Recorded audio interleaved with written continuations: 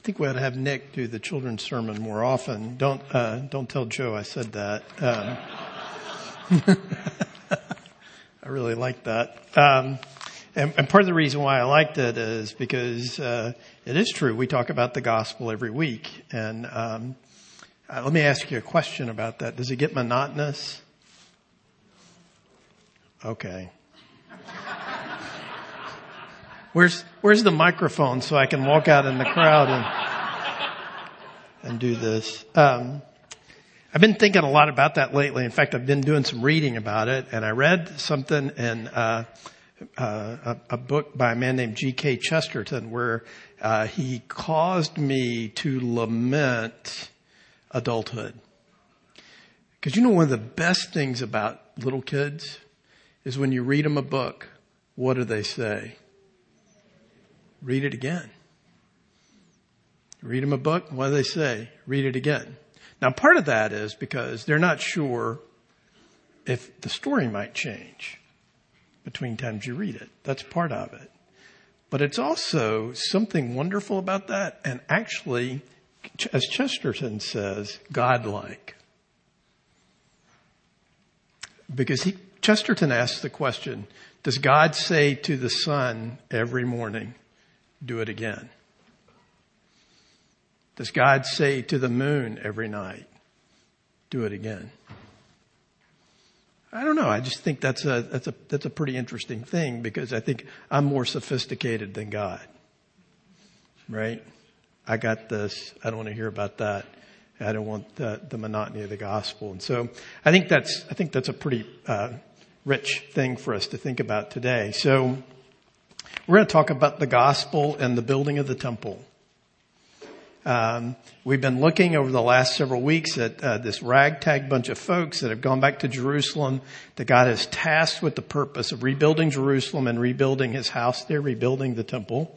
And in today's text, we're going to see, remember last week, some guys wrote some letters back to headquarters, back to the capital, and to say, hey, do you know these Jews are building this temple? We probably should stop that. You need to go back and see if what they're doing is really the right thing or not. And what we see today is the answer from the capital about that, and then the ultimate completion of the temple. And there's a lot in here that's very practical and directly encouraging to us today. And so we're going to look at that in just a minute. So in light of that, let me pray.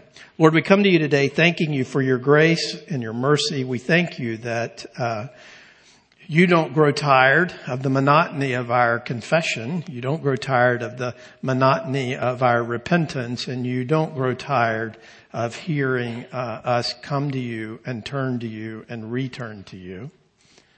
We're grateful for that today. Encourage our hearts with that.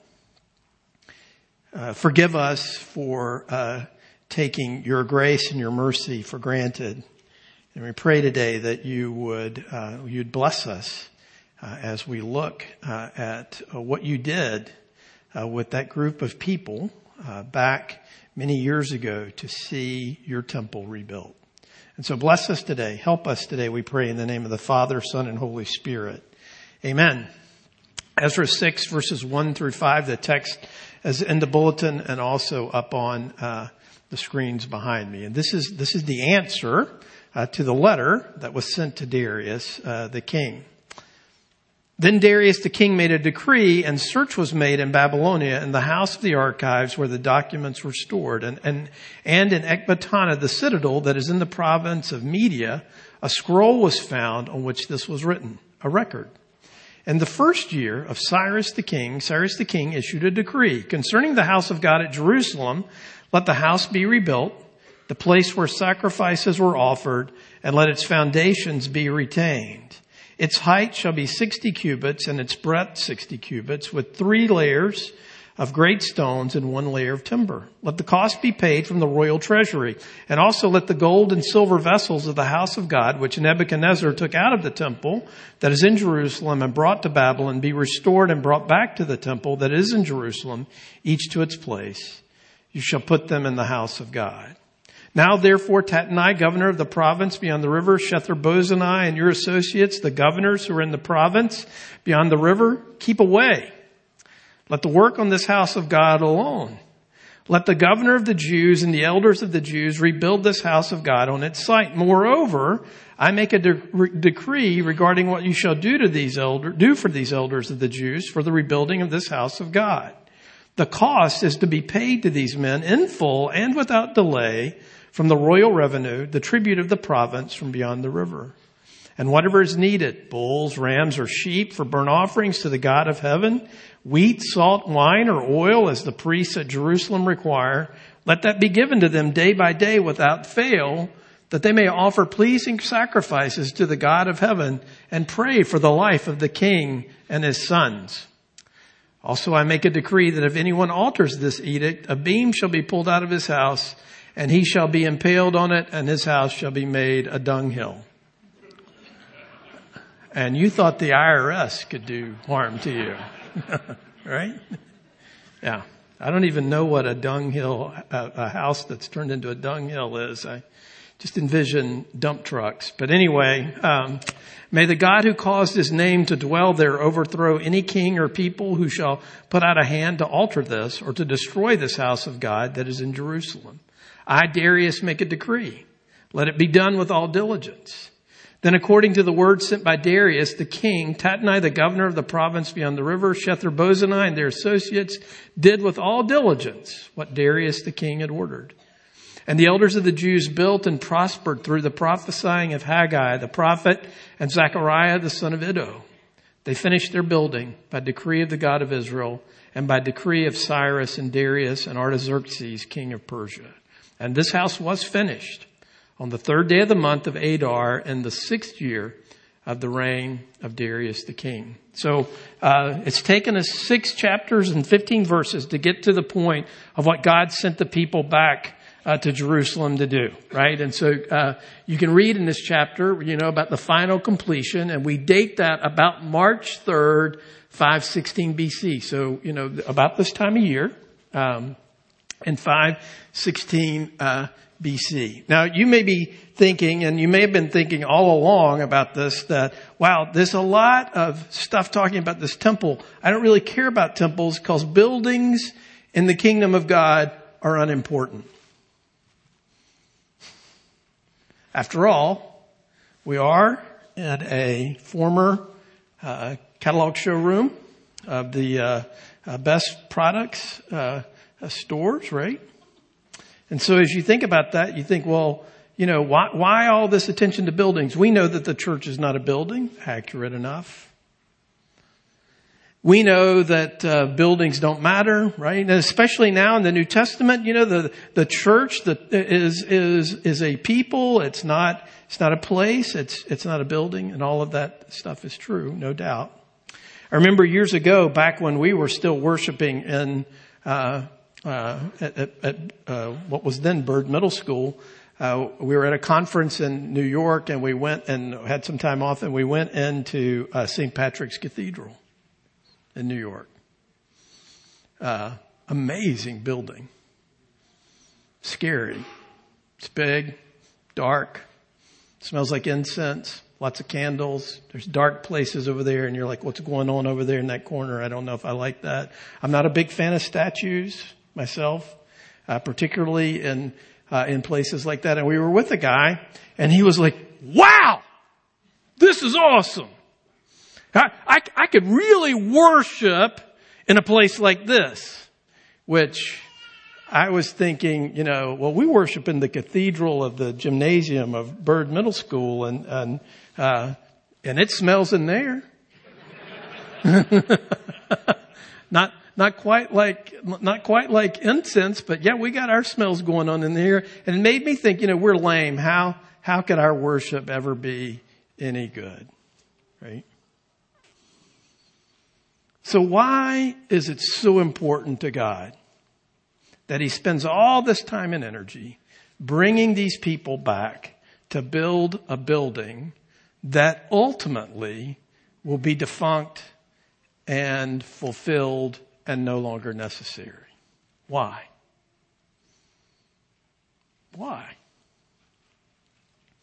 Well, I think there's a couple of things that's important for us to get a handle on today, to learn about the nature of the God that we're talking about here, right?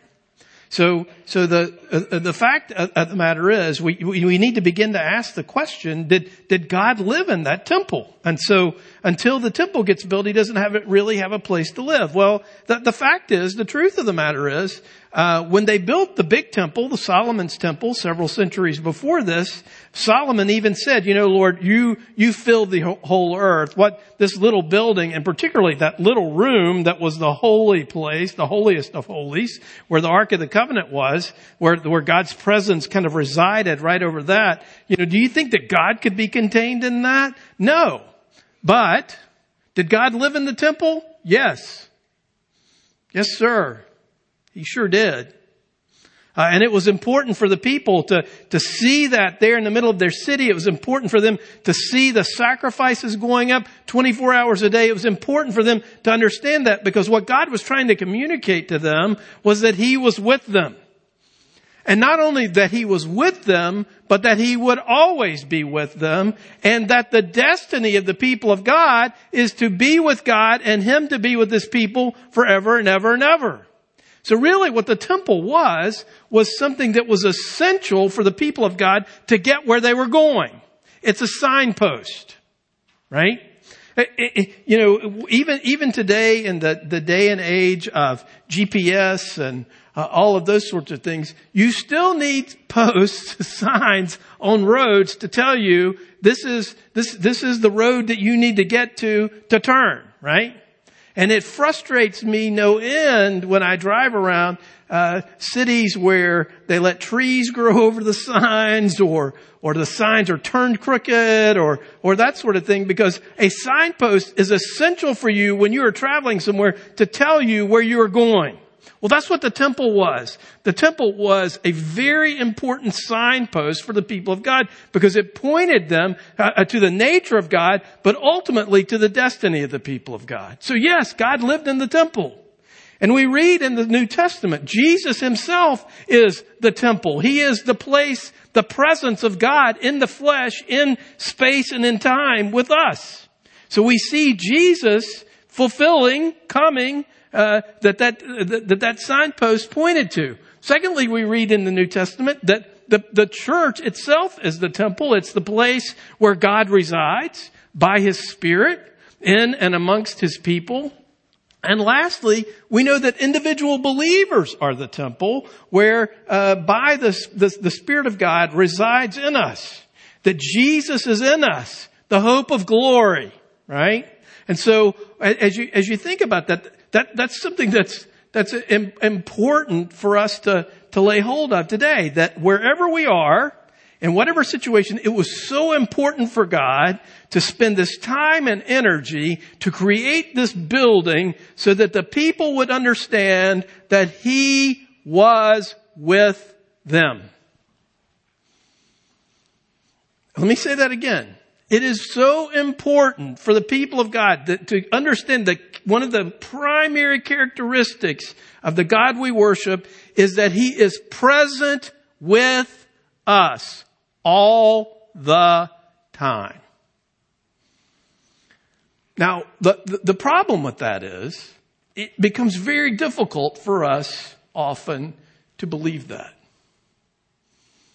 One of the things that I am always amazed at in worship is we just say these things and they just roll right off our tongues.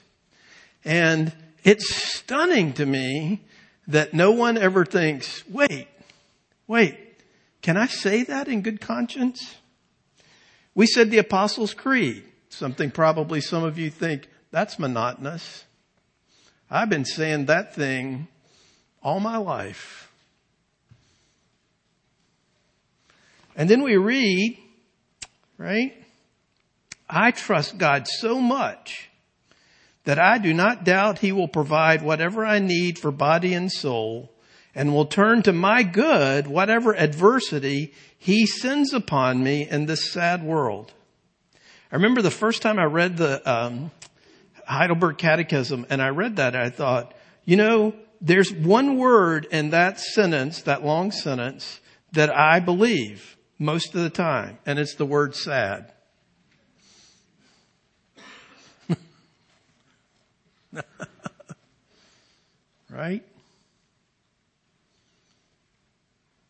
Because often the way we function is that we do doubt that he will provide whatever we need for body and soul. And we are overwhelmed with fear and overwhelmed with anxiety and overwhelmed that the adversity he brings will not bring any good, but only more adversity. If we understand and take to heart what the temple is teaching, it is there is no place we can go, no situation we can find ourselves in as his people where he is absent. He is always with us. He is always for us, regardless of the circumstances, regardless of the adversity, regardless of the difficulty we find ourselves in. Because not only is he God, but he's good. To love, to be present, to be with us, right? So that's why it was so important to get this temple rebuilt, because it was the one thing that God could use to say, hey, I am with you and I will always be with you. And this is a teaching tool so that you will understand and know what the destiny of the people of God ultimately is. But there's another thing that jumps out in this text that is so profound and so unexpected. And that is, how did God get the temple built? Where did the resources come from? Well, what we note here in the text is, now therefore, right? He says, as he says that all of these things are to be brought back and to put there, that they are to take from the royal treasury money and take tax dollars from other countries and other places to be poured in there so that this thing can get built. Now, what's crazy about this is that God is actually taking his enemies, the enemies of his people who, as we've noted, have tried to intimidate, tried to stop, tried to be against, and even the Persians themselves, they're oppressing these people, right? But what they say here is, we're going to take money. We're going to tax other people. We're going to take the resources from your enemies, and we're going to take those resources and pour them into Jerusalem so that the temple gets built. Now just imagine, these people we've seen over the last several weeks, they get afraid, they get intimidated, they quit. They begin the work, they get afraid, they get intimidated, they quit. These guys, these governors and these other people intimidate them and make them afraid, and so they quit. And now God in his providence is saying, you know what I'm going to do? I'm going to show you how good I am. I'm going to show you what my presence does. I'm going to take these enemies and I'm going to take from them their resources so that the purpose that I have for you can be fulfilled. There's a great text in the Bible. Next slide. That God is able to do abundantly more than all we think or ask. We tend not to talk about that passage very much because in our culture there's a rampant heresy that what that means is that what God wants for me is to be to have my best life now and to be rich and famous and successful and never experience any difficulty or challenge in my life. When actually what we see here is that God is able to do abundantly more than all we think or ask, especially to accomplish his purpose in and for and through us. So that God even takes the enemies of the people of God and he even takes their enmity and their work against God and against his people, and he flips that. We've already read in the New Testament reading today that God took the most unjust, one of the worst things that ever happened, the judicial murder of the only innocent man who ever lived, and he took that and he used that for the redemption of his people. That's what the cross of Christ is. So here in this case, he takes these guys who are threatening, who are scary, who have the power of the state to array it against the people of God, and he takes them and he takes their resources and actually uses them to see to it that the temple gets built. Now, we read this and we kind of think it's funny, right? There's this guy named Tatnai, and there's this guy Shether-Bozenai, and we kind of laugh at that and we think, wow, look, what silly names. They don't seem to be very threatening. Well, if you were a Jewish person living there in Jerusalem, they would have scared the daylights out of you. Let's think. Are there any political figures, names I could mention right now, who scared the daylights out of you?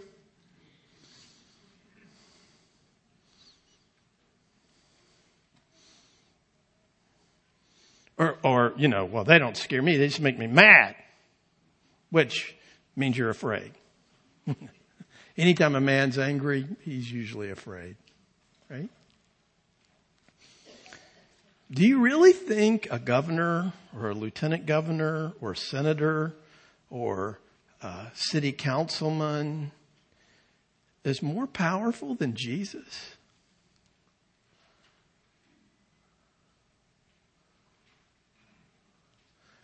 God is everywhere except the Capitol.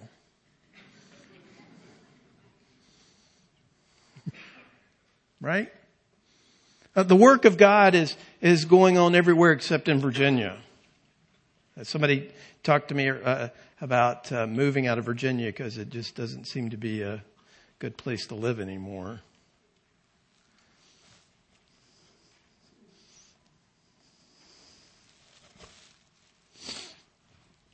God is able to take difficult and adverse situations and turn them to His glory and to our good. And so the fact of the matter is, who is the sovereign? Who is the God of heaven and earth? It's not somebody living in a white building somewhere in a capital city. It never has been, and it never will be. And so as we understand this, that we should see that God can take even the enmity of the world and the enmity of the rulers of this world and turn them for His purposes, right? Because as we read this, one of the things that Ezra does is very subtly is he communicates to us who it is that's actually doing the work, right? He says, and the elders of the Jews built and prospered through the prophesying of Haggai the prophet and Zechariah the son of Iddo. They finished their building by decree of the God of Israel and by decree of Cyrus and Darius and Artaxerxes, king of Persia, right? So who's really doing the work and who's really doing the decree? Now, the fact of the matter is what we see here is, yes, there's a decree from Cyrus to get this thing built, but Cyrus is simply mimicking really the decree that God made. He's not even aware that God decreed it. He's not even aware that the God of heaven and earth, who he's, kind of hedging his bets here with, is really the one who's in charge, who's really the one who gets the temple built. Listen, this is something that is profound for us. We tend to think, we tend to believe in a God who saves us from our sins. We tend to believe in a God who makes atonement for our sins. But most of the time we act like, as we walk through this world, that God has this interest and is not engaged or involved in any way in what's happening in our lives. That He's maybe created the world and He spun it out and He just lets it run and He's never engaging or involved in it. Well, what we see here is what looks to us and what would have looked to Cyrus as his decree actually is the decree of God. Jesus is alive and at work, seeing to it that His purpose is accomplished. And all of this, things that happen in capitals hundreds of miles away, all of this is to build this building so that the people of God would have a physical representation, a thing in their midst that said that God was with them. Why is that so important? Why is it so key for us to understand that? Well, I think for many of us and for a big chunk probably of our existence week to week and day to day, it seems to us like God is very distant. I got to do a memorial service yesterday, a funeral, and it occurred to me while I was doing this that I really should go back and redo all the funerals I did 25, 30 years ago because they weren't very good. And the reason for that is because I was immature.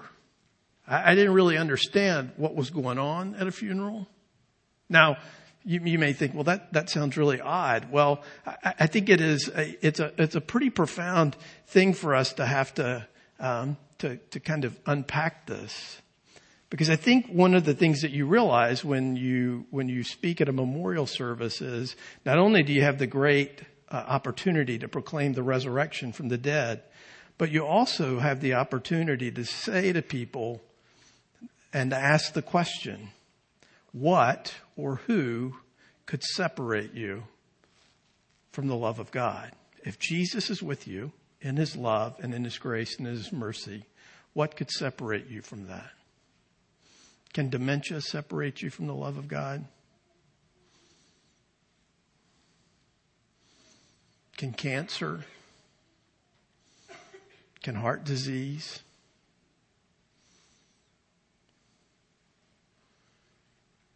Can death?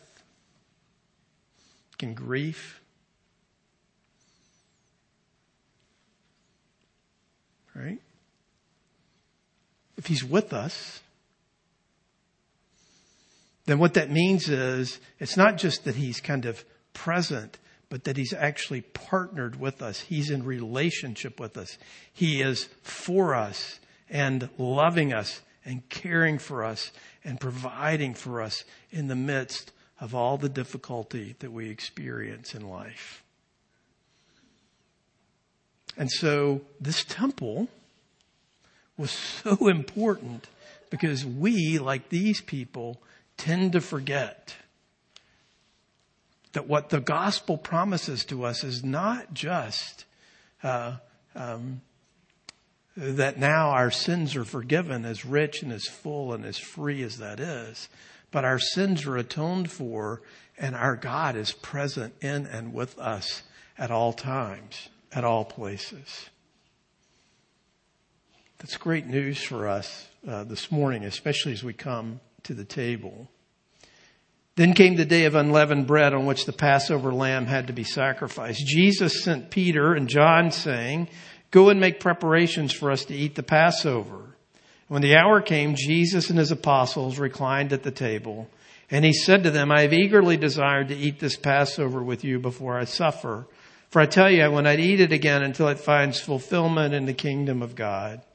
After taking the cup, he gave thanks and said, "Take this and divide it among you. For I tell you, when I drink again of the fruit of the vine until the kingdom of God comes." And he took bread, gave thanks, and broke it, and gave it to them, saying, "This is my body given for you. Do this in remembrance of me." In the same way, after the supper, he took the cup, saying, "This cup is the new covenant in my blood, which is poured out for you. And I assign to you, as my Father assigned to me, a kingdom that you may eat and drink at my table in my kingdom." Let's use this confession. It's printed in the bulletin to confess our sins this morning together. "O Lord, we desperately need you and the forgiveness you offer. You have called us to be your people and to live for your glory. But we have sinned against you. We have not believed we are your holy people. We have not trusted you as beloved children, marked by your glory and purposes. We have lived impatiently as if only we mattered, and all of our passions are out of order. Mercifully forgive us all our sins for Jesus' sake, and renew us in your redeeming love. Amen."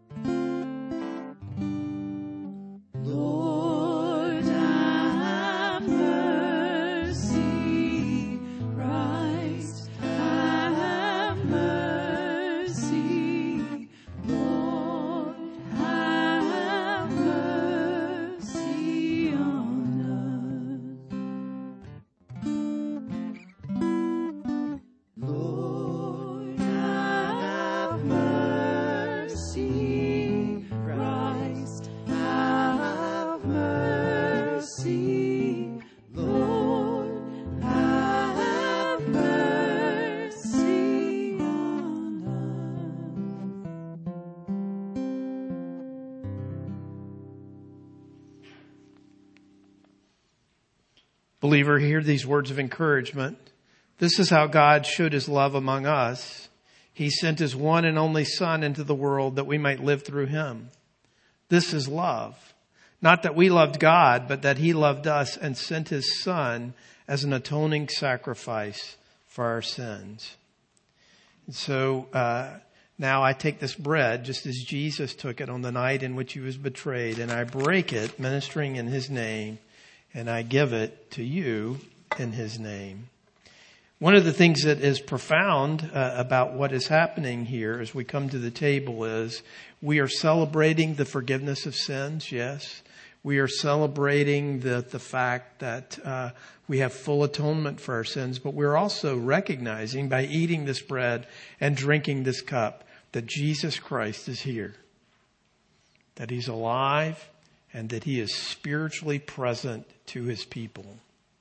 And that this is the place in and among and with his people that the Lord loves to live.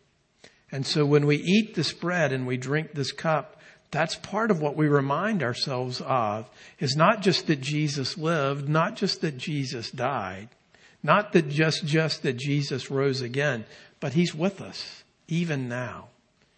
He's with me now in my suffering. He's with me now in my grief. He's with me now in my joy. He's with me in my failure. He's with me in my successes. He's with me in my triumphs, and he's with me in my fears. And so this bread and this cup are tangible things that we hold and taste and see to know that is true for us and true of our Savior today. So if that's your hope, you profess that to a body of believers somewhere, he invites you again this morning to take up in your hand and into your body these elements to remind you, to help you come to grips with the fact that Jesus is with you. As the elders and deacons come down front to assist me, let me remind you that the outer ring is wine, the inner rings are grape juice, and all the bread is bread that is gluten-free.